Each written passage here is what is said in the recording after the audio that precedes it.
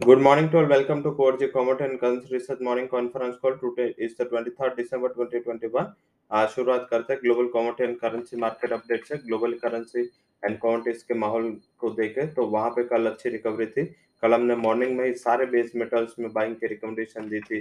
Crude में भी हमने बाय एंड डिप्स की रिकमेंडेशन दी थी। उसके अलावा गोल्ड सिल्वर में पर्टिकुलर हमने सिल्वर एंड साथ में बुल डेक्स मेटल डेक्स सारे में हमारा कल रिकमेंडेशन पॉजिटिव था। Despite of this multiple headwinds हमने कल रिकमेंडेशन दिए और सेकंड हाफ में देखे तो एक अच्छा रिकवरी वहां पे देखने को मिला।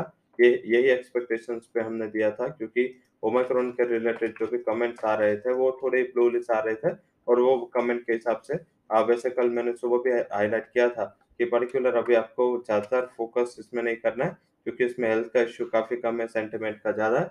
तो जब जब ये रहा है तब तब बेस मेटल्स में सबसे पहले रिकवरी आई एंड कल जो डॉलर इंडेक्स 9650 से लेके उसमें फॉल आया 96 तक, उसका भी काफी वेटेड था जिसने बेस मेटल्स एंड बुलियन को सपोर्ट किया।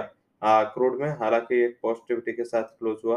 नेचुरल गैस में भी लोअर लेवल से एक अच्छा शॉर्ट कवरिंग था। एग्री कमोडिटीज मंथ्स के जो भी ये एक्शन ली गए रिसेंट पास, इस हिसाब से मार्केट थोड़ा वरीड है।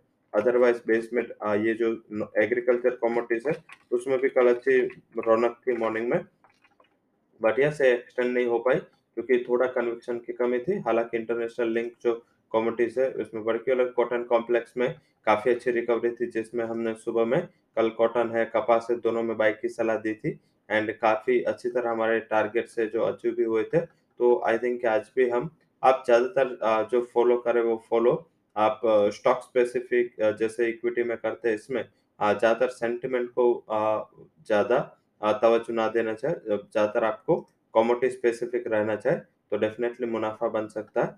कंपैरेटिव ये जो ग्लोबल सेंटिमेंट्स है उसको ध्यान में रखते हुए वीकेंड एंड कल की छुट्टी को ध्यान में रखते हुए हमने जो कमोडिटीज है वो आइडेंटिफाई किए। आपको ध्यान ये रखना है कि कमोडिटीज मार्केट कल से पूरा ड्राई मोमेंटम में जाएगा क्योंकि कल हाफ डे है यूके में एज वेल एज देखिए यूएस मार्केट एंड कई बड़ी इकोनॉमीज बंद है।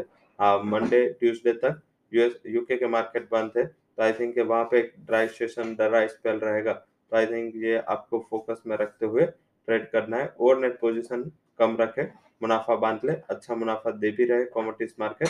पर यस शुरुआत करते हैं आज के जो इकोनॉमिक डेटा है जिसमें पर्टिकुलर आपको फोकस करना है इवनिंग में कमोडिटीज के लिहाज से, करेंसी के लिहाज से कोई भी ज्यादा इकोनॉमिक इवेंट नहीं है बट कमोडिटीज के लिहाज से आज के लिए US durable good orders and unemployment claim 7 बजे, consumer sentiment and new home sales 8:30 बजे एंड नेचुरल गैस के इन्वेंट्री के स्टोरेज 9 बजे। ये तीनों डेटा कमोडिटी स्पेसिफिक इंपॉर्टेंट है।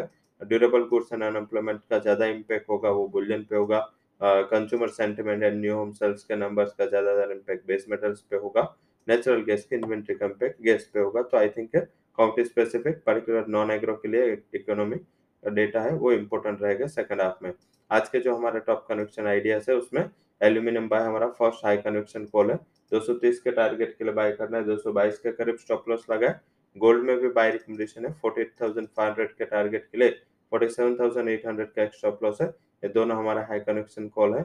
एग्रीकल्चर काउंटीज में कॉटन की तेजी एक्सटेंड हो सकती है 32,600 के टारगेट के लिए, स्टॉप लॉस आप 31,980 का लगा है।